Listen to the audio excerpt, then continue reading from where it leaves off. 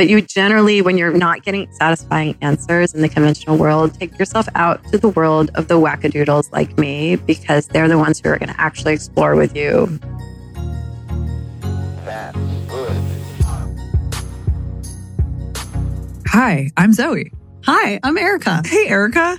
This is our podcast. Well, what do we do on the podcast? We talk to wellness experts. What do we talk about? Wellness stuff. And why are we doing this? Because we want to have an inclusive conversation about things that you can actually use and apply to your life. Right. We don't think that wellness should feel preachy. We think it should feel like everybody can participate. That's right. So if you like what you hear, tell a friend. Give us 5 stars. They're all free. All of the above. All of the above. And think of us as your navigators on the bumpy highway to well. Hey guys, just a quick note on today's episode. We are actually bringing you a previously aired interview with Dr. Ellen Vora, who is a great friend of the pod and a holistic psychiatrist. This was recorded before the pandemic. And we thought that in light of the holiday season and just general heightened sense of stress and concern for many people, mental health awareness is more important now than ever. And we wanted to bring you this episode once again. Thanks again for listening, and new episodes to come real soon. We love giving you ad-free episodes, but you're going to have to listen to this one real quick. Because this episode is brought to you by us. Yes, our brand new brand, Earth and Star, is taking your daily habits like cold brew and matcha and elevating them with adaptogens to give you some ridiculously healthy benefits.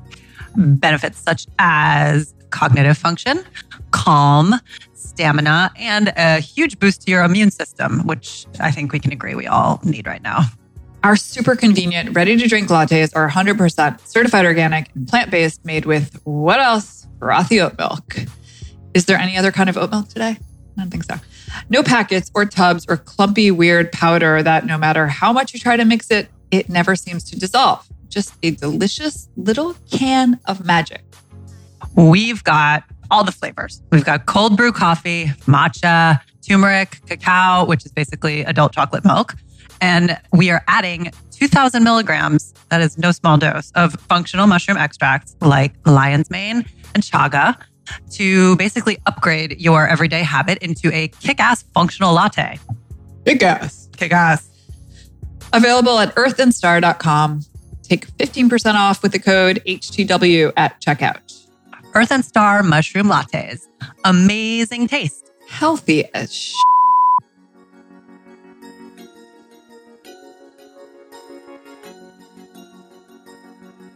Well, welcome, Dr. Ellen Vora. Thank you so much. Nice to have you here. It's great to be here. Holistic psychiatrist.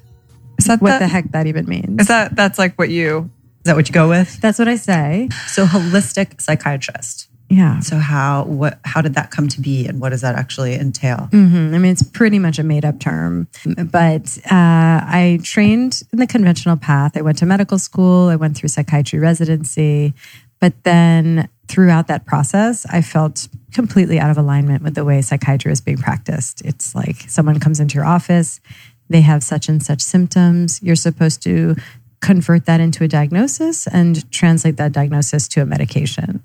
And then when they come back and say it's not working, you increase the dose. When they say they have side effects, you add another medication to chase the tail of the side effect from the other medication. And it just goes on and on and on until you're layering on so many medications. And I never really saw that I was helping someone achieve a state of overall well-being. Sometimes we were doing a decent job of suppressing symptoms enough that looks like it's helping. It can help in certain situations, but it wasn't satisfying. So in order to just feel like I wanted to get out of bed in the morning, I had to start pursuing modalities that felt true for me. So I started studying Chinese medicine and acupuncture, Ayurveda, functional medicine, nutrition. I became a yoga teacher. You just sort of start hoarding trainings so that you feel like you know how to help people. And this is circa roughly when? That's a great question.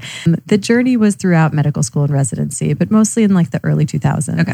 So nothing is super mainstream and part of the normal conversation at that point. Oh, I don't think think of I these was modalities. like that groundbreaking. Like there weren't a lot of MDs studying acupuncture, but there were a handful. I had role models to look up to. Yeah.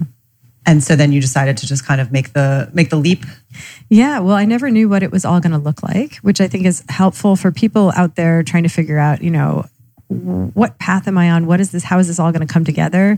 You look at the people that seem to have figured it out. You're like, oh, you always knew. And nobody has that kind of foresight. I was just lost and treading water in my training and studying things that felt true for me and no idea what it would look like ultimately. And then I started practicing out of residency. And even then I was figuring it out on the ground. At this point now, I see how it all comes together. And basically I use a little bit of all of these different modalities with every treatment. And it's really just someone comes in the room. What do we do to figure out how to help them shift to a state of balance and where they feel well? So that's kind of my definition of a holistic psychiatrist. Basically means a rebellious psychiatrist. Totally. Yeah. Rebellious psychiatrist. I know it's funny. It's like this whole area of functional medicine now is just exploding. Why is that? I mean, I think I know the answer, but why do you think? I'm feeling like a little what would be the right word? I'm going to say some risky things. I think it's sort of the way medicine should be, period. Yeah. I think of it like a magic eye poster. Once you see it, you can't unsee it. So the idea with functional medicine is you're addressing a problem at the root. You're resolving the root cause of something rather than simply suppressing the symptom with a Band-Aid. Once you start to understand, shouldn't that be all healthcare? Right. But it's not actually. Conventional medicine is completely full of different ways of suppressing symptoms with no recognition of what might be out of balance at the root or no attempt to address that. Right, because there's less money to be made that way, honestly. I mean, I say that all the time and I hate sounding like such a cynic because obviously there are things about conventional medicine that, are wonderful and can't be replaced. And, God forbid you're in a car accident, like meditation and ashwagandha is not going to help you. Yeah. But Or could it? Just a little arnica. But yeah, totally. But at the same time, it just feels like it's so glaringly obvious that, the money to be made doesn't lie in these types of practices. And that is what keeps perpetuating that piece of the industry. Yeah, conventional medicine, when you look under the hood at all, it does make you very cynical. And I think it's confusing because there's a lot of good players in it. I went through medical school, residency. I was nothing but surrounded by well-meaning, hardworking individuals who care about people who want to help. I think that there's maybe some bad players in the boardrooms of certain pharmaceutical companies. Yeah. Somewhere there's some layer where people are like, here's how we make money at people's expense. But I don't see it happening on the level of physicians, not most physicians. Yeah, I want to give them the benefit of that. It's the same thing with, I'll take a leap, but police officers, I don't think that you go into it thinking like, for the wrong reasons. For the wrong reason. I think you genuinely want to help people, right? You want to be like the hero and the savior as a policeman and you help people and you rescue kitties. I think it's the same thing. I think you go into medical field thinking I want to fix people. I want to help them feel better. Yeah.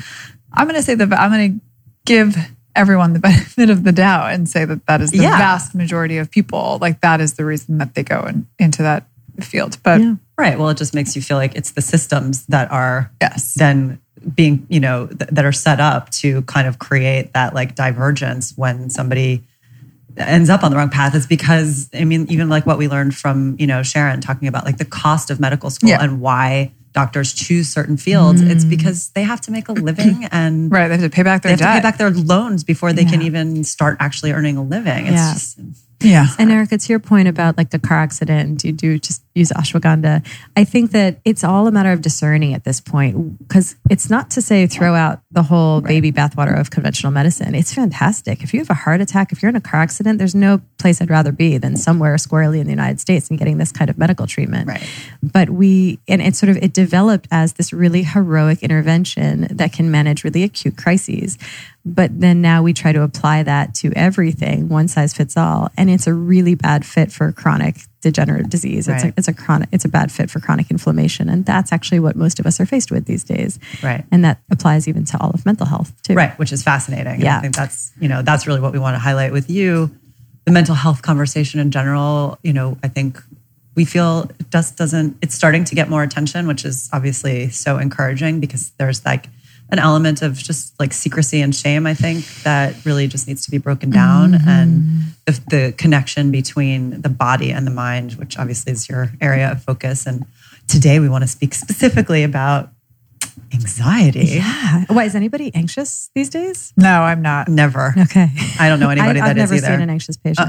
Okay. Yeah. Well, what do you think Doesn't you see come the up. most of? Like what Anxiety. it is just anxiety. It It's is just anxiety. like blanket, like I have anxiety. What does that mean? Like, what does anxiety look like for most people? I have anxiety. It's miserable. Help me. Yeah. Or is it also like, something's wrong with me, I don't even know what it is, and then you're like, it's anxiety. No, usually actually people are very good at self-identifying. Really? Occasionally you'll see somebody blocked about it. Honestly, I think I'm a little bit blocked about my own anxiety. You know, people I've who been told don't I'm blocked identify- about it. Yeah, it took me until I was recently in a situation where I was very anxious about something.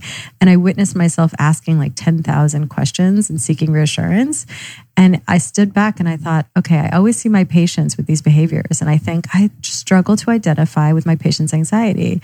And then it was like light bulb moment, like here I am. I'm squarely in the thick of anxiety right in this moment. But I guess that's and like, is it safe to say that on some level, pretty much everybody has at least moments, if not ongoing? I mean, Yeah, it's no one is totally- untouched by anxiety. It's totally in the range of how humans are designed to be able to respond to a situation. Like it's an adaptive response that we have. It's our alarm signal for get yourself out of this situation. It's not safe. Something's not right here.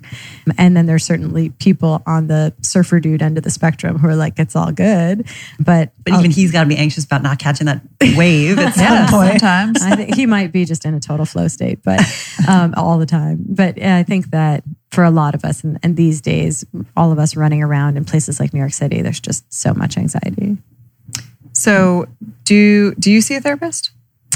No, I do a lot of energy work. So what I found, I used to do talk therapy in medical school, and that was great. And I recommend it broadly. But for me now, I get more out of a more nonverbal approach. So I do a lot of craniosacral, Reiki, acupuncture, energy work, and a lot of my own practices like meditation practice. You Yeah, seem Reiki super is- chill. I just want to say, like, It's your all an act. energy is. I know. I mean, it really. It's all an act. That's what people say to me all fucking time. And I'm like, you don't understand. They're like, you seem very calming. Actually, it was like the last person we had an interview with.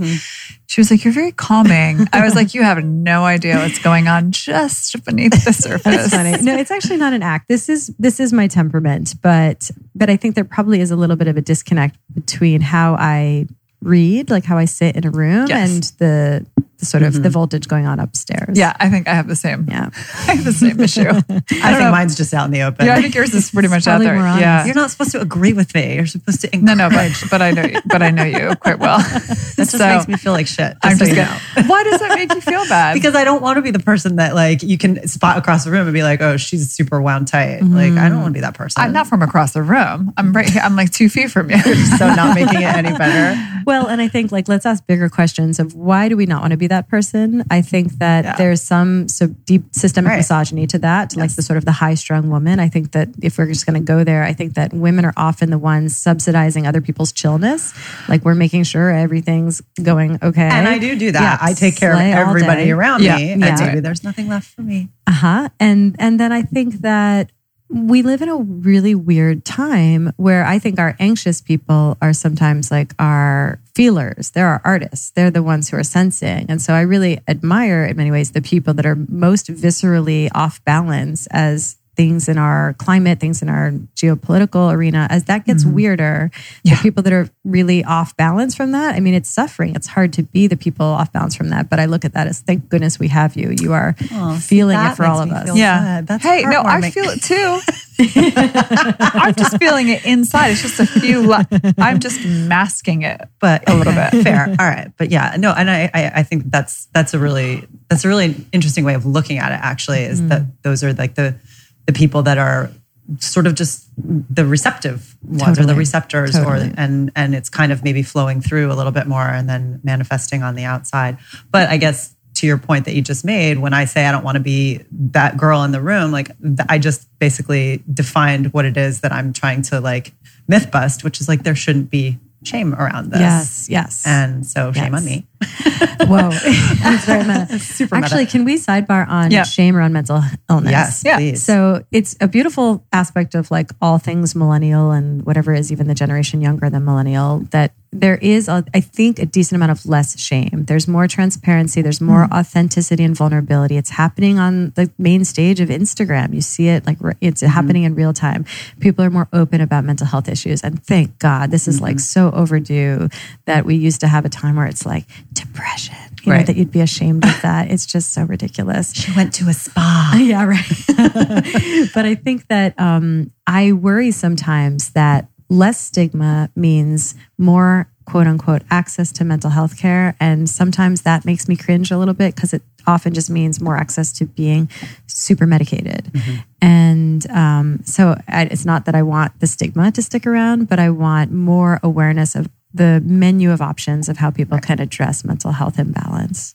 Well, do you think also less stigma suggests more self-diagnosis that's not even real? Like, I'm not too worried about that. There's something like the patriarchal medical thing of like, let me do the diagnosing, not you. You know, I think that our diagnostic statistical manual in mental health, the DSM, is like let's just say, I think it's somewhat of a, maybe corrupt is too strong of a word, but it is designed to sell drugs. And so I don't really think that that's a better option than people at home saying, well, here's how I feel. I feel depressed. I feel anxious. To me, if someone comes into my office and says they feel depressed and anxious, I'm a little bit like game over. I'm not really going to get into the nitty gritty of like, well, is this technically like, you know, what version of depression or is this an adjustment disorder? Like it's less important because that whole diagnostic way of thinking is not very hopeful anyway. And I'm very hopeful in how I approach mental health.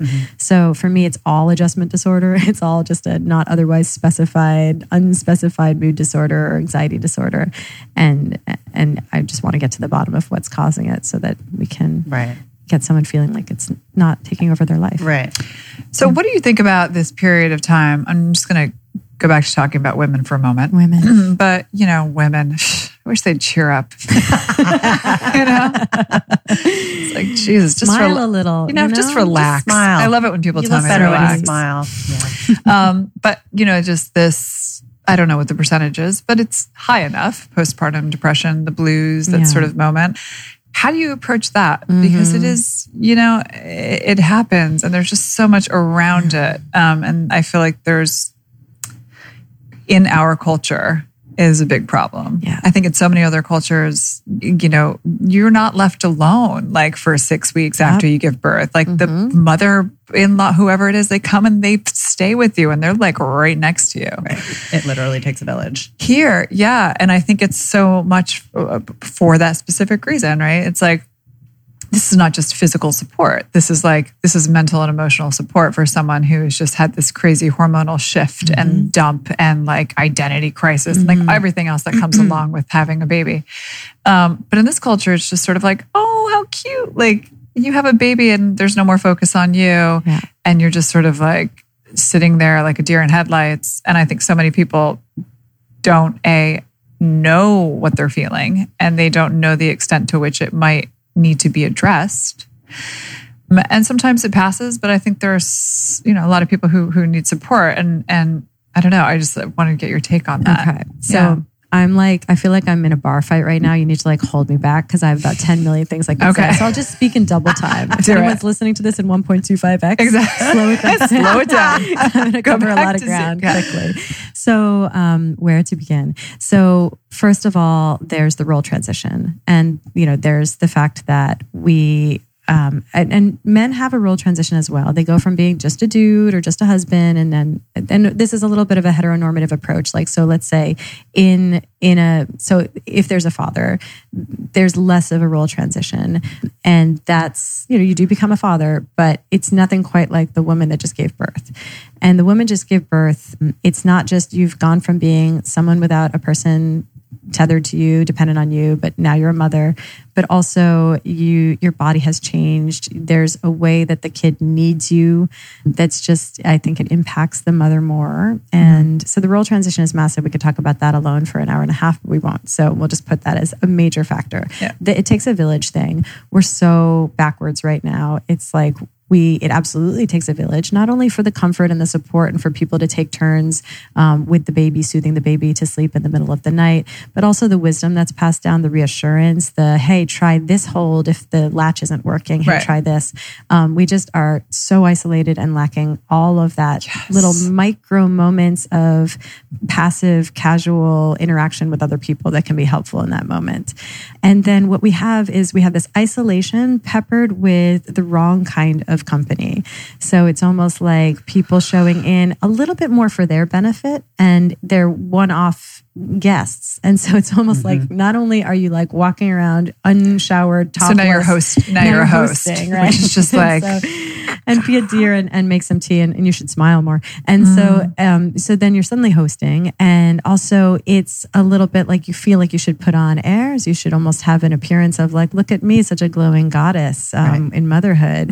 And then there's shame around like the real story and no one's being that upfront about the real story. So that just perpetuates other people thinking, well, my real story is weird if everyone else is saying, hey, it's great. I love it. I'm so in love. And ambivalence, like we can embrace ambivalence. I'm sorry to be such a Jewish psychiatrist, no, but ambivalence. Do it. Yes. Like, so you can be so in love, you can think this is the most meaningful thing in my world. And then a minute later, you're like, you know what? I question all my life choices, all of them.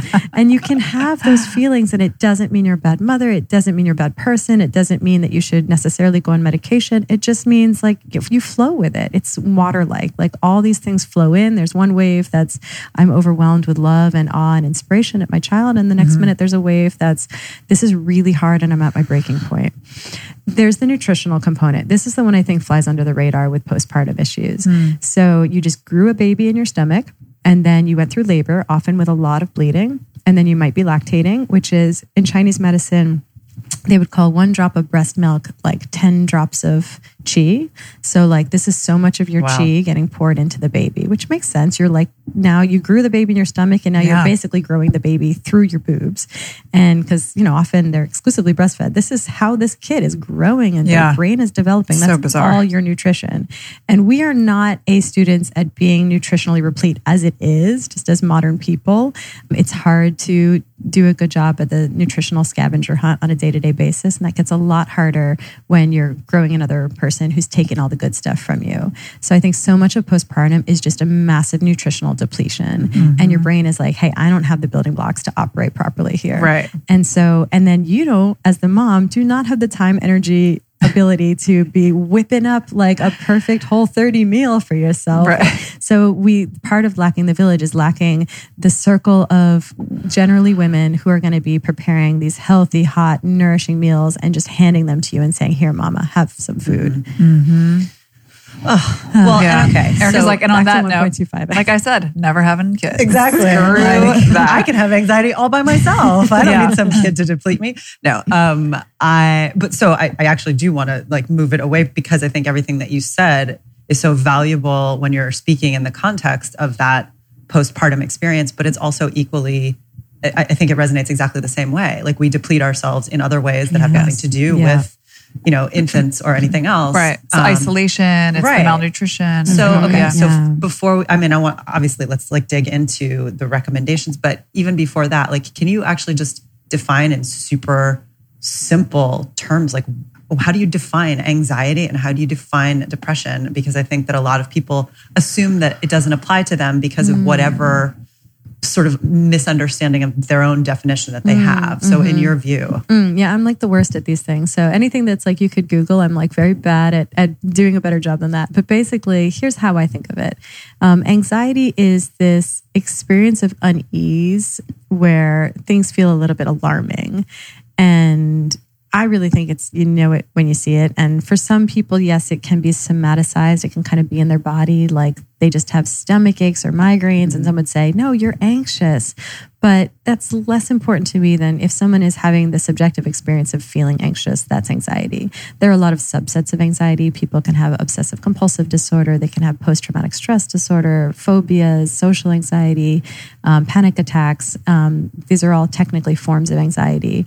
But basically, it's this feeling of unease and it's having an impact on your quality of life and your day-to-day functioning.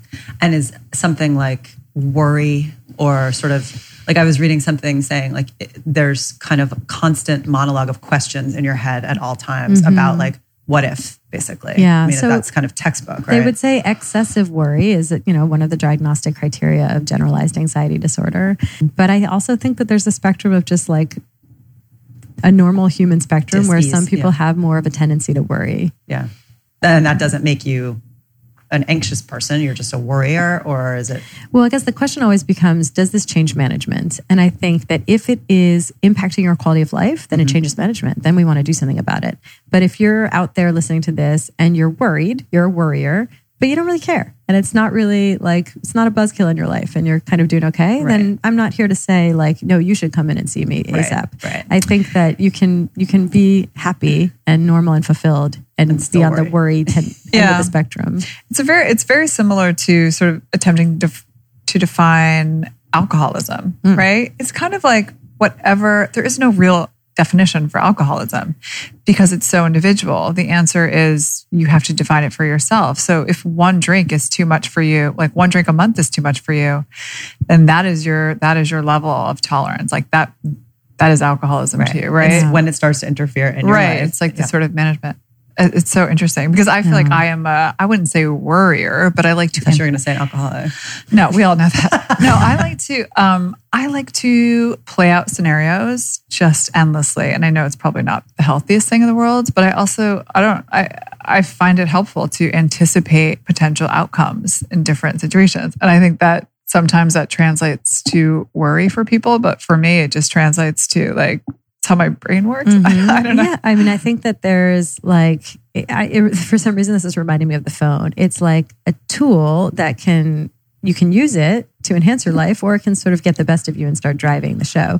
Like our tendency to overthink and to anticipate and be hypervigilant, you can use that as a tool to better your life. I think that it is a sign of intelligence. I think that it's built into our genome because our ancestors, the ones who were like, wait a second, something doesn't feel right about the situation. I'm going to be hypervigilant. I'm going to anticipate all the potential negative consequences. Right. Like they're the ones that went on to have us.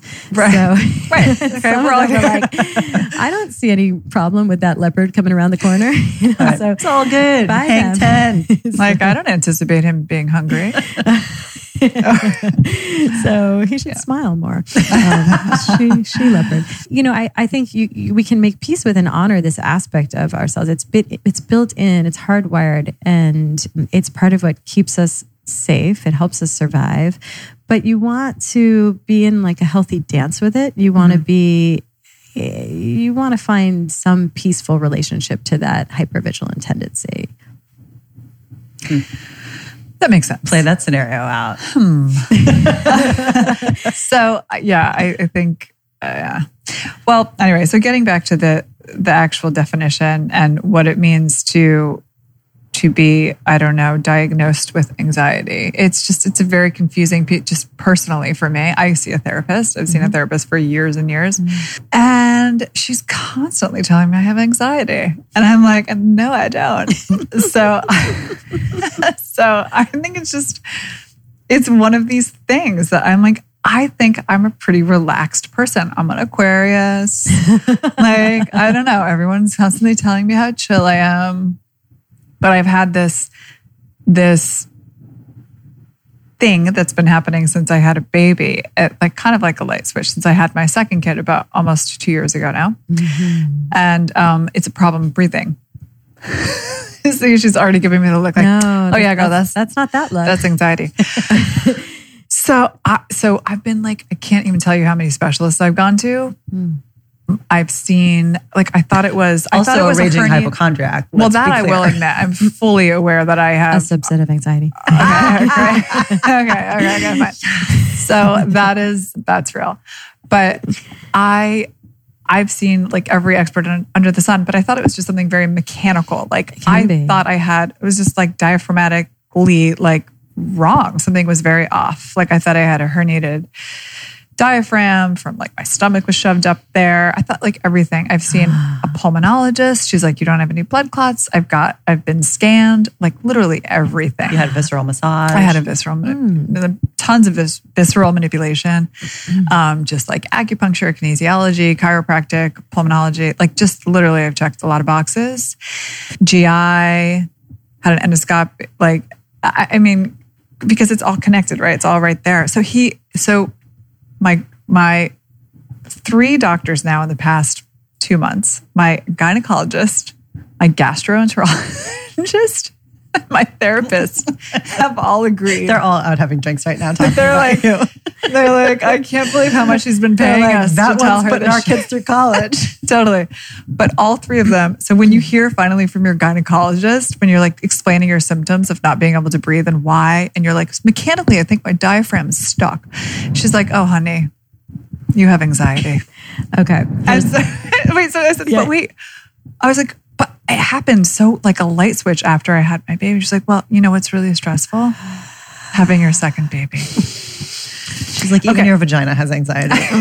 Okay. So now I'm ready for your. Now I'm really. I know. I feel like you're about to burst forth with so much information. I can't wait. I want it. Okay, I'm in another bar fight. So the thing is, hold me back. So first of all, the deep systemic misogyny in our medical system, which by the way comes also from our female doctors, there is a tendency to just say, oh, we used to call it hysteria and now that's not PC. So now we say you should take Prozac. It's the same thing. It's basically you're anxious, you're depressed. You know what? You're under a lot of stress. Yeah, having kids is stressful. So take this medication. The problem, to me, the fundamental problem here is that anybody trained in a conventional way, there's a real lack of imagination and there's a lack of asking why and there's a lack of answering maybe. So I learned this in medical school when I was on my surgery rotation. And we had a case of appendicitis. We were doing the surgery. And I remember just like this terribly annoying little 3rd-year med student. I was like, why do people get appendicitis? And I just remember the surgeon turning to me and saying, we don't ask why. Oh, wow. Sweet. And I was like, oh, I'm going to end up as a holistic psychiatrist. So we ask why. Like, fuck yeah, we ask why. Yeah. Like, we don't understand everything about health. We understand an infinitesimal amount of health. So it should be mostly the question why. Right. Doctors, conventionally trained doctors, do not answer maybe. When you come forth and you're like, here's what I'm experiencing, this, and this. Could there be something going on with my diaphragm? Could it be structural? It seems related to having kids. What a good doctor should say in that moment is maybe. And then what they offer you is the gift of, I went through a decade of training to understand a lot about the human body. So I'm going to let all those gears turn in my brain to think, what could be happening here? Instead, what happens is like we get so squashed in conventional medicine. You have 15 minutes with the patient. You have to solve the problem. That basically means Xanax. And you don't have the time or the spaciousness or even the confidence to say like, let me explore and think about the possibilities here. So you just think, nope, never learned that, never read it in a textbook. What I did learn is that every woman should be on Prozac. And so that's the answer we get. You kind of want to take yourself out of the conventional world. I've got a guy for you to see, but I think there's a lot I think there's so much maybe going through my mind right now about what could be happening with your breathing. Your whole rib cage reorganizes when you get pregnant. Out of control, yeah. And then your diaphragm can definitely get kind of into these pathologic holding patterns for various reasons, stress, trauma, birth itself. And you want like a good osteopath. You want someone really enlightened about the body who can help. You just actually had a shift in your diaphragm. I don't know if you noticed that with that deep breath. Because I can't breathe. So you're tuned into stuck. it. Oh yeah, it's like constant. It's constant. This is why I've seen so many specialists because let's just pitch him on here. So Olivier Bros. Okay, Olivier. B-R-O-S, I'm coming to you. He is my go-to diaphragm whisperer. Really? And he can really, oh my God, just shift it. I certainly had to have my diaphragm shifted after I went through really serious grief. I suddenly lost a family member and I was, as he puts, he's French. So he's like, when you experience a surprise, and I think he meant like a shock. A surprise. Surprise. So yeah, surprise. And so when that surprise, happens, your mom died. things can really get caught. And so he's really good at releasing that. So that'll be helpful. But you generally, when you're not getting satisfying answers in the conventional world, take yourself out to the world of the wackadoodles like me, because they're the ones who are going to actually explore with you the possibilities of what might be going on. If you are a wackadoodle, I am totally on the crazy train. There's some great wackadoodles out there. Perfect sense to me. Yeah, because I've seen some pretty far, I don't know. I guess those who have given me that straight answer of just like, it's anxiety and have written it off, right, are the most like firmly seated. Wackadoodles will never say that. No. Yeah, because anxiety is actually not an answer. Like that's not a diagnosis. There's no blood test. Oh, right. I mean, so this is the point that I was making, going back to sort of like, well, what is the definition of anxiety? It's like, well, for me, I'm like, I have to say like things are okay. Like, so this is like the conversation I have with my therapist. I'm like, every time she's like, you have anxiety, I'm like, yeah, I got a lot of shit on my mind, but like, and I do have concerns, but like in the grand scheme of things, like I'm okay. Like I'm pretty set up. Like things are not so bad for me. Right. You probably have anxiety around the fact that you have this breathing issue that has not been solved. Well, if I can't breathe, that induces anxiety. Right. Yeah, that's what I mean. Backwards. Like it's creating anxiety. That's not the root cause. Exactly. There's a two-way I'll go tell them. direction here. So anytime you're not feeling like you can take a breath. So there's a two-way street of communication between the diaphragm and the brain. Typically, we think of it as when I'm anxious, my breathing becomes more rapid and more shallow. But there's another direction to this communication, which is when your breathing is more shallow or more rapid, then, and if it's shallow, it pretty much has to be rapid to properly oxygenate your body. Right. Then that sends information up to the brain. It says, we're anxious. Yes. Even if we're not. And that's why breathing exercises, which aren't necessarily the whole solution for you individually, but breathing exercises are a wonderful short circuit. They sort of exploit the fact that the communication is two-way. So if you can allow yourself to slow down your breathing, take deeper diaphragmatic breaths, and even extend the exhale longer than the inhale, it sends this transmission up to the brain that says, we're chilled out. Right. And then your You're brain is like, supposed to do really? We are? Okay, I guess we are. Right. That's like twice the length the exhale is supposed to be than the inhale. Yeah, but really anything for 4 out for longer. 8. Yeah. I feel like when you tell anxious folks, like, it should be exactly 2x. Right. Then they're like, how many seconds was it? No, literally, yeah. Then I start counting. But anything longer, and you don't do it so much that it becomes counterproductive. You allow, but you don't force it. Right. Because that is so counterproductive. But this is the last thing I will say about my breathing saga, which I could just... Which we're going to have a whole other episode. We could have a whole other episode on at this point, seriously. So I started to see a neuromuscular therapist, and they work a lot with like kids who have like cerebral palsy. Like, he was like, oh, we're, for whatever reason, people like you, we're like the last resort. They find us, it's like their last resort. And I came in and he was just looking at, I'm standing in front of him topless. Like, I mean, I had a bra on, sorry. So he was like, so that was a weird visual. That was such a weird visual. So it was just sort of like, I was like, I have to take my shirt off. He's like, I have to see your lungs. Like, I want to see what's going on. He was just like, oh, in 2 seconds. He's like, yeah, it's your diaphragm. He's like, there's nothing to hold on to. Your ribs are splayed out, blah, blah, blah. And I was like, all these people are telling me I have anxiety. He's like, they're idiots. He literally just said, they're idiots. Yeah.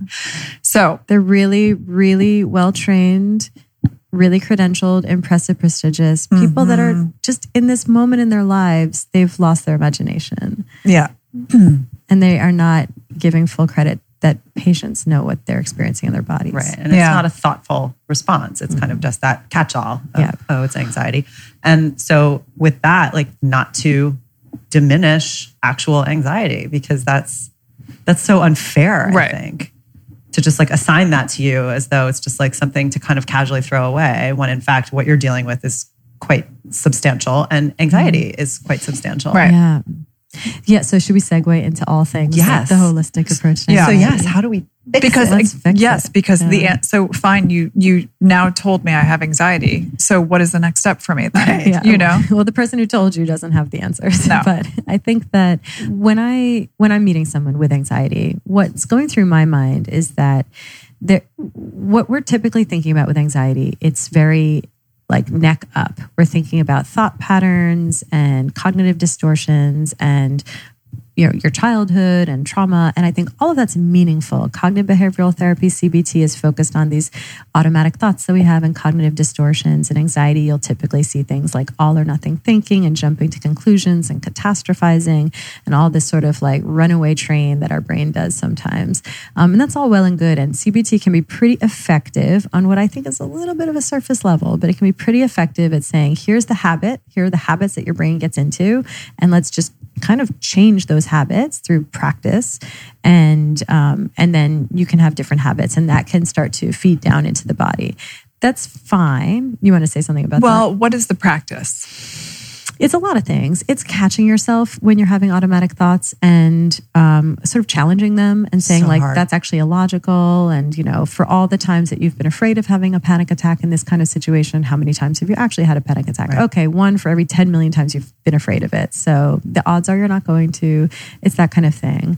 A subset of CBT is exposure response prevention. So you actually start to kind of build in these challenges. You sort of almost go straight to the heart of darkness. You do what you're most afraid of, and you see that you get this experience of self-efficacy. You see that you can do it. You can take the subway, you can take the elevator, you can start to face the fear and have the experience of, I was able to survive that.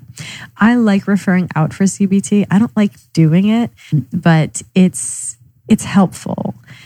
That being said, when I see anxiety, I think there is almost in all cases of anxiety, some degree of a physical basis for it. To me, that's the most exciting corner of managing anxiety because it's low-hanging fruit. You can change it pretty readily.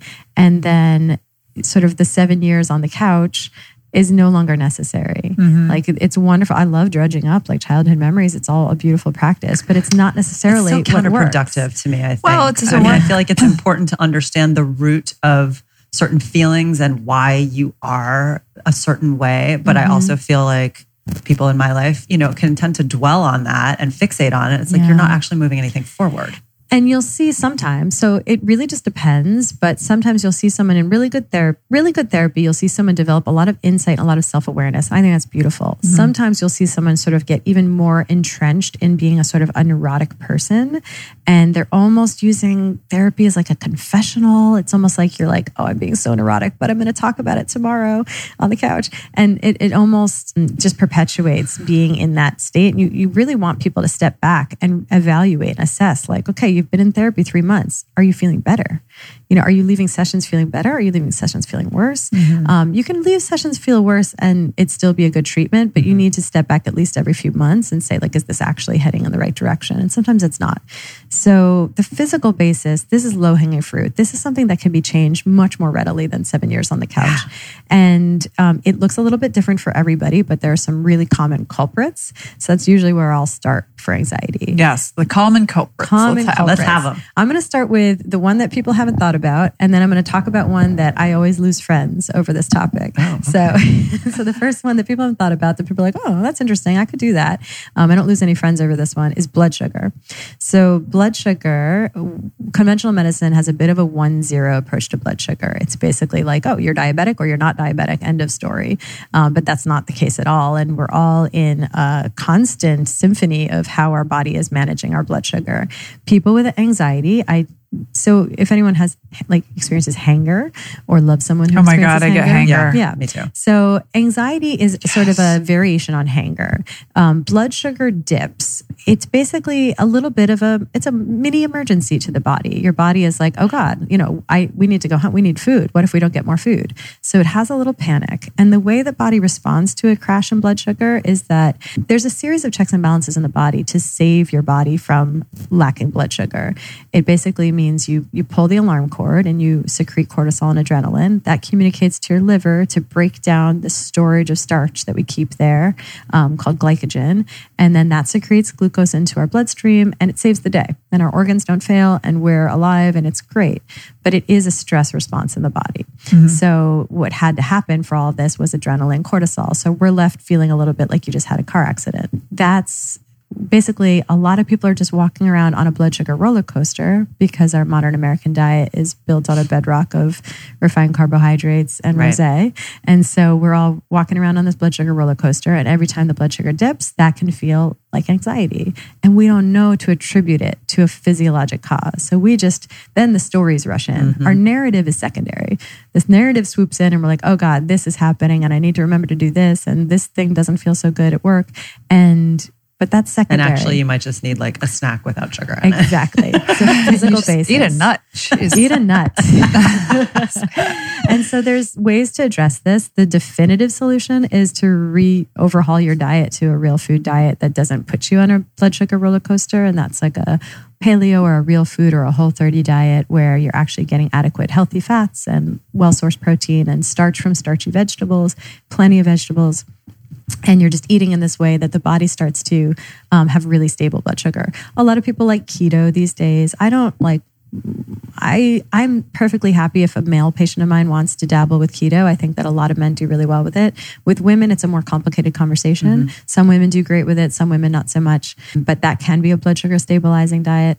And then there's a hack that's not the definitive solution. But for my patients who are having panic attacks, who are anxious all the time, at first, I just want them feeling better immediately. I'll have them do something like a spoonful of almond butter or coconut oil or any other kind of source of fat or protein where they are now keeping their blood sugar stable throughout the day using this, like a spoonful at regular intervals every few hours. So one upon waking, one before bed, and sometimes one. That's kind of my life anyway. Every few hours. Love it. Just eat a nut. So that's a really nice hack. And I've had patients go from having multiple panic attacks a day to not having panic attacks just from keeping their blood sugar stable. I mean, does it get any easier? No. I mean, if you don't just delicious, actually. at least try that try. before you Exactly. jump to the Before next you level. assume. It is safe. It's inexpensive.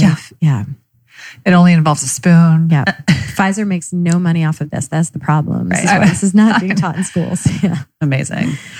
Justin's, on the other hand. I was going to say, Justin's is rolling in it from all the anxiety out there. Yeah, and that has palm oil, so I have some mixed thoughts about Justin's packets. Not my pick, but okay, cool. All right. So then Wait, so what are some other hacks? Yeah. What else we got? So the one that I lose friends on is caffeine. I think we're done. It seems like Look at the time. we've run out of Oh, time. I think. So, I mean, I have to say, when I was going through my last experiment of testing out on myself and seeing what might work and whatever over the summer, and I did a big nutritional protocol, all of that. I'm not good with caffeine anyway. I was on 80% regular, 20% decaf. That was my ratio. Yeah. I mean, the other way around. Okay, yeah. 80 decaf, 20 regular. And I figured that was going to be substantial just to get a little bit of a start in the morning and not messing with my sleep, which was terrible.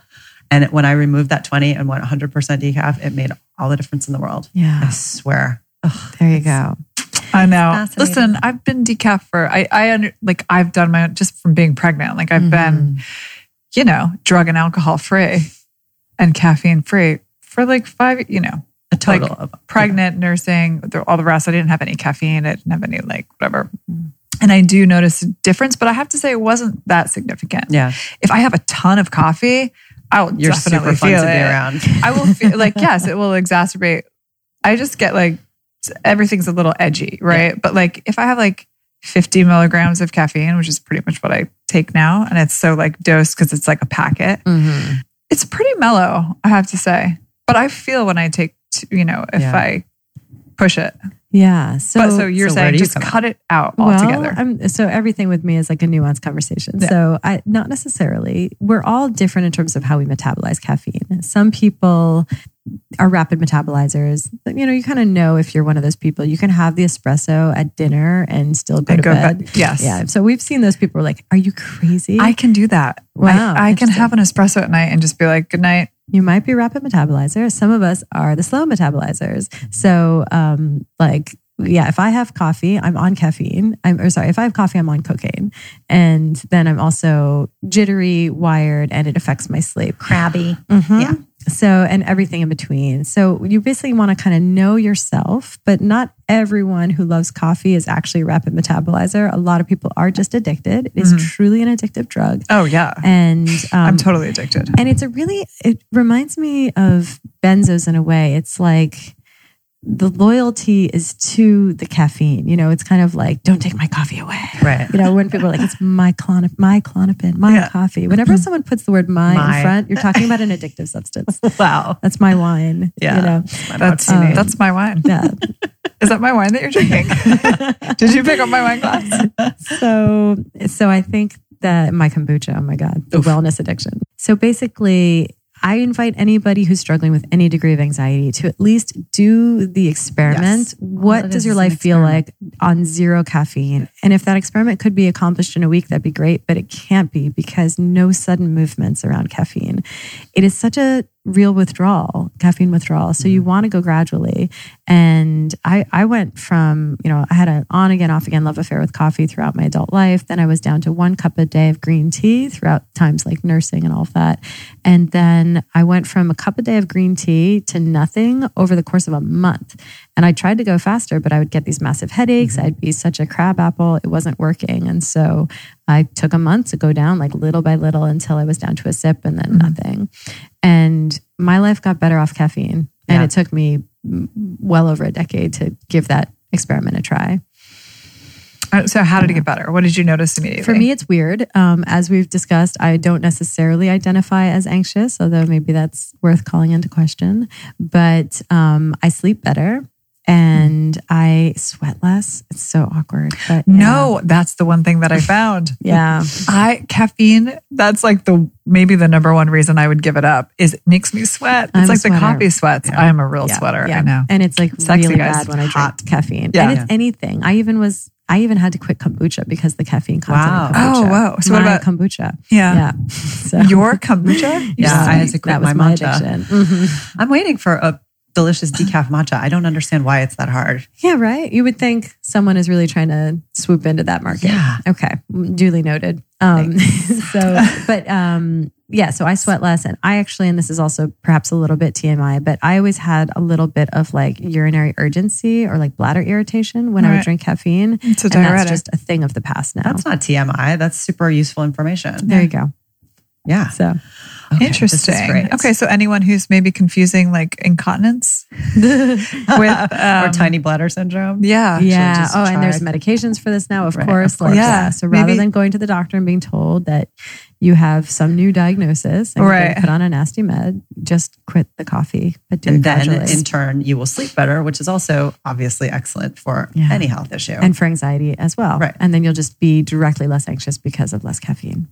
So what do you do with people who are on whatever anti-anxiety medication and they want to get off of it?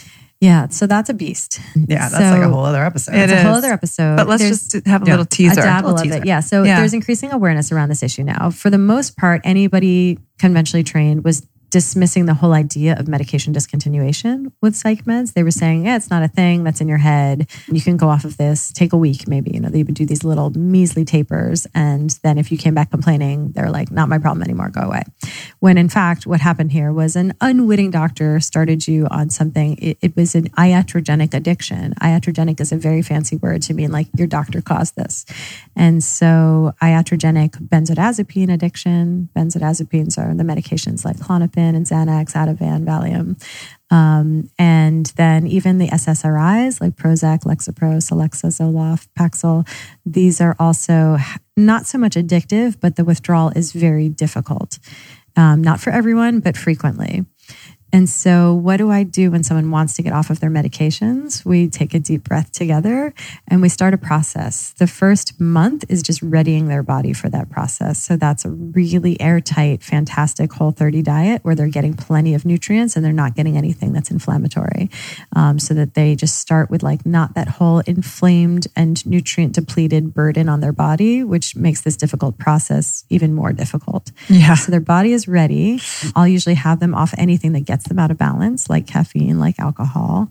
And then we begin and we go super slowly. I taper about 10% per month and nothing's set in stone with that. So that's kind of the fastest we'll typically go. And if someone needs to plateau for a little while, then we'll go even more slowly. I don't love supplements.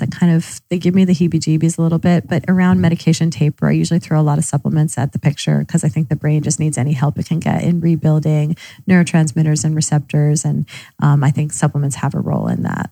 And in addition to that, a lot of focus on detox. Detox is an interesting term. It's like an unquestioned trendy term in some arenas. And then it's like so scoffed at and eye rolled at in the conventional world. And I think the truth lies somewhere in between. But your body truly does have its own natural detoxification mechanisms, in large part happening in the liver. And when you're getting off of a medication, for whatever reason, that really burdens the detoxification mechanisms in your body. So I like to support that. It looks a little different for everyone. Infrared sauna is kind of the nicest thing to try to build into your life. It's just so lovely. It's delightful. To sit and sweat like that. So that's a good option. Some people in the med discontinuation world swear by coffee enemas. It's like I've had a coffee. I've given myself a coffee enema. How did that go for you? You self-administered a coffee enema? Yeah, I've self-administered many enemas. I did it at the Ann Wigmore Institute, and we did it every night. The Ann Wigmore Institute. Yeah, yeah. They love their enemas. They do love their enemas, man. Have you been there? No, but I've read about it. So wheatgrass, right? Yeah, so they do. It's all wheatgrass and Rejuvelac and enemas nightly. It's like what you do before you go to bed. So, what is the principle of a coffee enema compared to a regular enema? Every time I read about it, I'm like more mystified by it. The idea is that it's stimulating this parasympathetic sort of node in your colon that's helping release a lot, but then it's also stimulating the gallbladder and the liver. So it's kind of helping disburden any sludge that backs up in your gallbladder. But I'm not even sure if I totally buy that. I think it's just a really very provocative enema to the colon, so you get out a lot. That's what that was my assumption. But the theory is that the caffeine is more stimulating than just water, which in my understanding also does these things, but maybe not to the degree. I mean, coffee itself, we all have a little bit of that, like we've had that experience if you drink a coffee and it stimulates. Sure. So it's sort of even more directly stimulating. Okay. Stimulating a bowel movement for anyone who's wondering. Thank you. For anyone who's just confused to clarify here. there. I actually have no issue squeamish just talking about all things. We talk about movement. poop all the time. But I mean, the bowels, it's nothing to be, you should not overlook. Well, yeah, in case it's worth saying, all health starts there. We were going to say, Truly. I mean, there's so much at this point that we're starting to understand about the gut and the bowels and the connection to your brain. Massive connection to anxiety. Okay. So let's let's go there. So with your digestive health, we're right now at a place where it is just, we are being attacked from all angles in modern life in terms of the health of our gut. What we really want in our gut is like an old growth forest of beneficial bacteria and even some not so beneficial bacteria. You just want a diverse just to keep the beneficial bacteria paying attention. Yeah, right. Exactly. Truly. Yeah. So you want them all in there kind of harmoniously living in this diverse ecosystem, and you want diversity. And you at this point have to go like deep into the Amazon to find anybody with like old school poop with old growth forest diversity of beneficial bacteria. That is some heirloom poo right there. So now what we have in New York City in 2019 is we've been impacted by all the antibiotics that we took in childhood when we had all those like ear infections because we ate dairy that we didn't tolerate.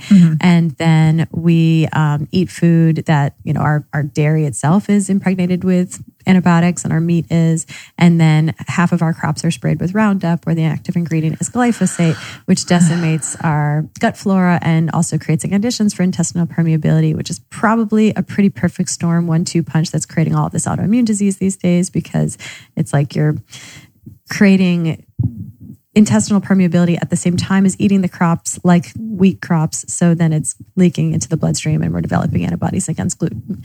Not all in our heads. It's actually not in our heads. Yeah. I know. We were gonna do a whole episode on glyphosate. Yeah. Yeah. Glyphosate. Yeah, that's happening. So, I mean, it could just be illegal. Like, how about that? How about that? Yeah. I know. That would be something. Do you imagine? Yeah, but maybe, I don't know if Monsanto is too big to fail. Maybe our whole economy is wrapped up in that at this point. I know probably our government I is. think that's all correct. So basically, and then, we eat sugary foods. We're chronically stressed. We have all of these things that are impacting our gut flora, not to mention going back to childbirth, like to create the perfect conditions for passing on old growth flora forest from your mom to the baby, there needs to be vaginal delivery without antibiotics for group B strep. And then there needs to be nursing, which is like a really good food to promote the proliferation of beneficial bacteria in the baby's gut. So all of these things are just compromised by modern life. And so we all have this screwed up gut flora now.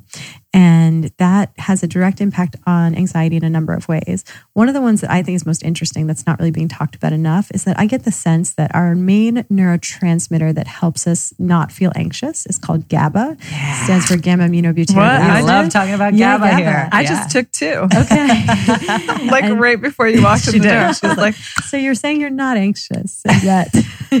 well, I'm trying to do the experiment, you know? I'm like, okay, well. Olivier Bros. Next up. So I think wait. that would be helpful. So basically, gamma aminobutyric acid, I think is synthesized by gut bacteria. And I'm not sure if that's true, but I get the sense that there's something to do with our gut flora and the synthesis of GABA. And I'm not exactly sure what it is, but I think so. I get the sense that our gut bacteria is synthesizing or plays a role in synthesizing GABA. So all of our decimated gut floras these days, we're not manufacturing adequate GABA. And that's part of why everyone is so anxious. Mm-hmm. So you want beneficial bacteria for many reasons. One of them is adequate GABA levels in your body and in your brain. The other way that our gut flora is impacting anxiety is that an inflamed gut contributes to systemic inflammation. Yep. And systemic inflammation, your brain hears that and it's a warning. It doesn't like to think, oh, my body is sick. So it thinks something's not right. We need to do something about this. But there's that alarm signal. So any systemic inflammation, most people's brains is going to interpret that information as a reason to feel anxious. And then an inflamed gut, intestinal permeability creates the conditions for things to leak into the bloodstream, which is even more provocative of the immune system. And then we start to have these neuroactive peptides leak into the bloodstream, and that can have an effect on our brain. So things like gluteomorphin and casomorphin from gluten and dairy can cross the blood-brain barrier and have an effect on our brain signaling. And they're sort of like these little baby opiates. And so all of this is just kind of jacking up our mood, putting us in little highs and little lows, and all of this can contribute to anxiety as well. This is so fascinating and also so incredibly I want to shout from the rooftops to people who are feeling like, meds or no solution is the solution because they just have to deal with it. And it's like, you could just start with drinking some bone broth and heal your gut and take some GABA-E's, who should be totally sponsoring this podcast at this point, by the way. It's so fascinating and so encouraging, I guess, is what I'm trying to say. And the tricky thing is that it's not necessarily always easy to do it. So some people, it's really just taking a good probiotic, eating more fermented foods and starchy tubers. Maybe you add in a little ghee, collagen, bone broth, glutamine, and you're good to go. And some people, it's trickier. So for some people, you need to be working with a naturopath or a functional medicine doc and find out, is there dysbiosis? Do you need to treat SIBO? Do you need to treat a parasite? And then you start to re-inoculate. Right. With you need to establish your baseline first. Exactly. Yeah. Yeah. It's hard. It's hard work. You know, if you're already on meds, I have to say, it's it's nice to say, just do all of these things. But when people who are on meds, who are living whatever kind of lifestyle they're living, right? And their diet is their diet and their habits are their habits.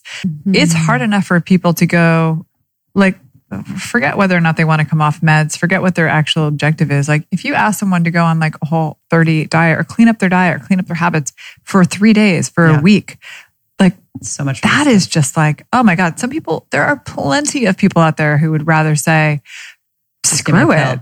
Give me a pill. I'm done, man. I'm going to live my life. I'm going to eat what I eat. I'm going to drink what I drink.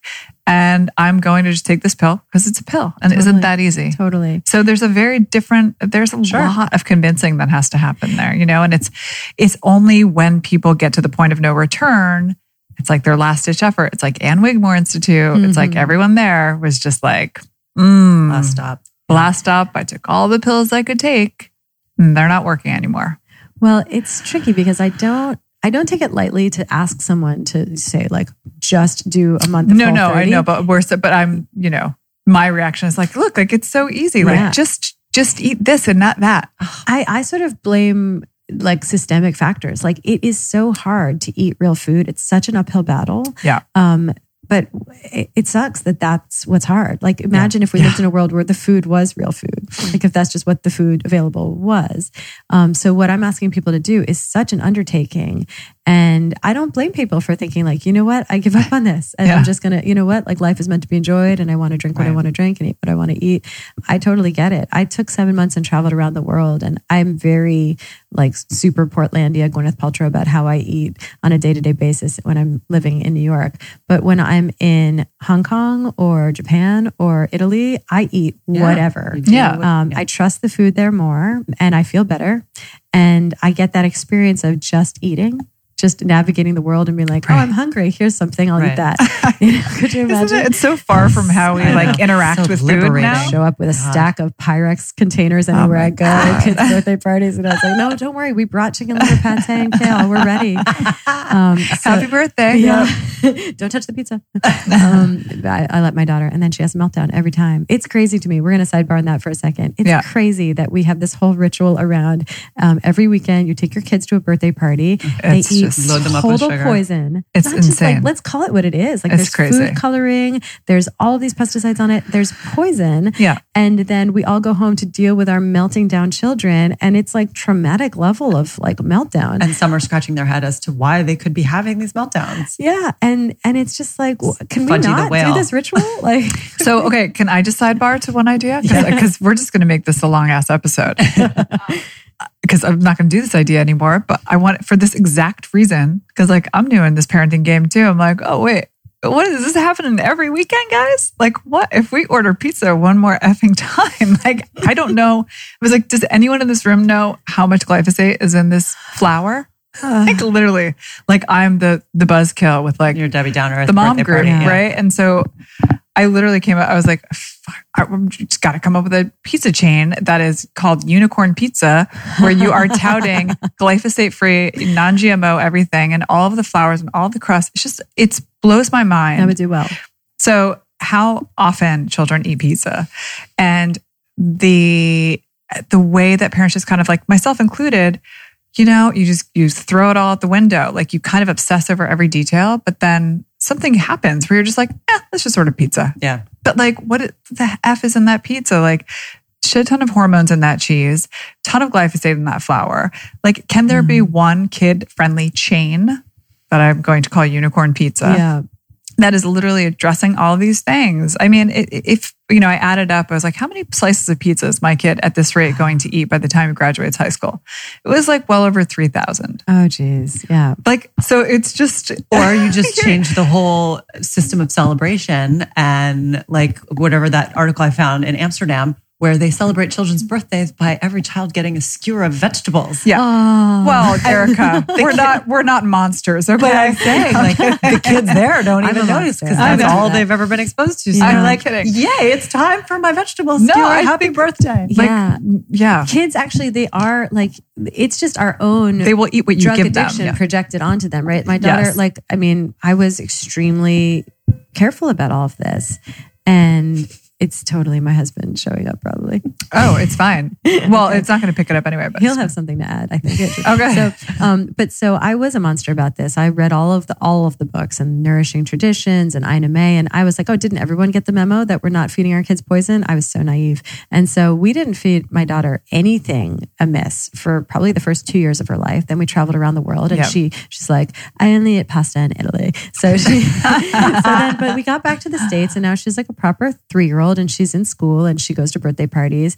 And now she's addicted to that stuff, but she didn't know it existed before. She would have know. been just fine, never Yeah. touching a cupcake Same in thing. her life. Same thing. It's the system. It's like once they get into school, it's over. Yeah.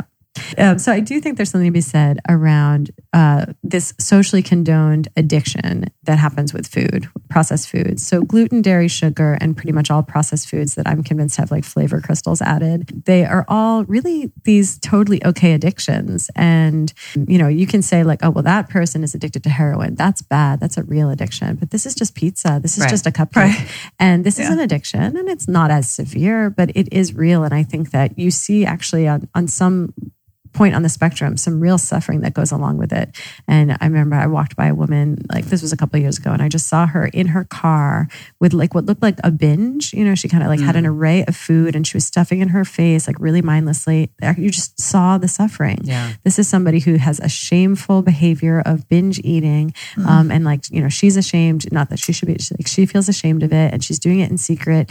And it is not a joy. Like, food It's supposed to be pleasure. Is pleasure, right? So this was somebody who was just, who clearly had probably restricted the week before, and now her body was in withdrawal from these drugs, and now she just needed to replete it, or else she was in withdrawal. It's so heartbreaking. Yeah. Yeah. So, yeah, awareness. Awareness. First step. Yeah. Good Lord, on that note. I know. I mean, but this, I think, again, I'll go back to what I said earlier. I feel like this is incredibly encouraging information, and obviously can't be applied overnight, automatic, like quick fixes here and there. But, you know, I think our job and our goal with all of this is to at least empower people with information and just encourage what you were saying, like the experiment. Just try something different and see how it lands. And then, you know, if it doesn't work, then try something else. But at least just keep that experiment open.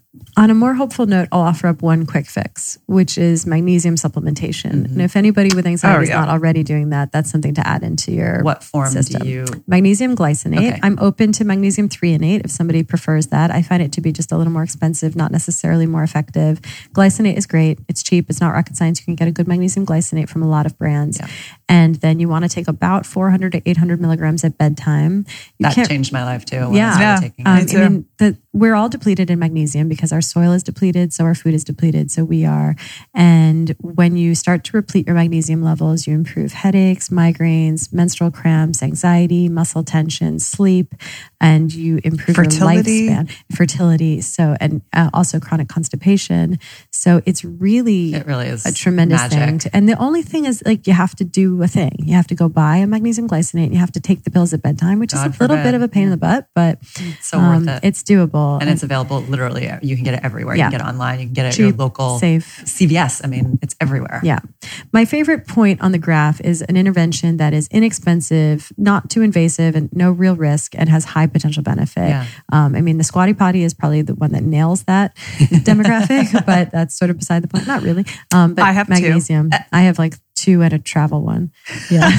You got to get the travel. I gotta look into that. I mean, you need it all the more when Yeah, you're traveling. you Yeah. do. Yeah. Sure. So, yeah. And then like the Travel final benefits. hopeful note on all things anxiety is that for people to be optimistic, it's like, this is manageable. You can actually change your body's physiology, and your body is less likely to be tipped into a stress response. You can go through your life less anxious. And the thing we mentioned at the beginning is worth pointing out one more time, which is just that if people are anxious, that's not just a symptom to be squashed or to be eliminated through getting rid of caffeine. It's also something to listen to. It's your body saying something's not right here. And we all kind of need couples therapy between us and our bodies. You want to listen to your body. You want to say, hey, body, what's up? Sorry, I've been a little MIA lately, not very present in this relationship. What are you telling me? And you want to listen. Yeah. It's very easy to just cut it off at the neck. Yeah. Oh my goodness. Well, thank you so much for this. This is amazing. Yeah. I'm Thank so you guys so excited to much. share this Thank you. information. Yeah. And you'd have to come back because we have so much other stuff to talk about. Sign me up. We'll talk about Roundup next time. I know. Seriously. Yes. All right, let's shut it down. Jeez. I mean, can we? Thank you. Thanks. Thank you guys. Thanks for listening to HTW. If you like what you hear, please subscribe and make sure and rate us on iTunes. You can even give us 5 whole stars if you think we deserve it. If you have ideas for guests or topics, you can call our 1-800 number. Yes, we have a 1-800 number at 800-674-1839, or holler at us on social at HTW Podcast. You can also head to our website at htwpodcast.com for more episode info, and check out our Daily Blend blog to see what we're drinking.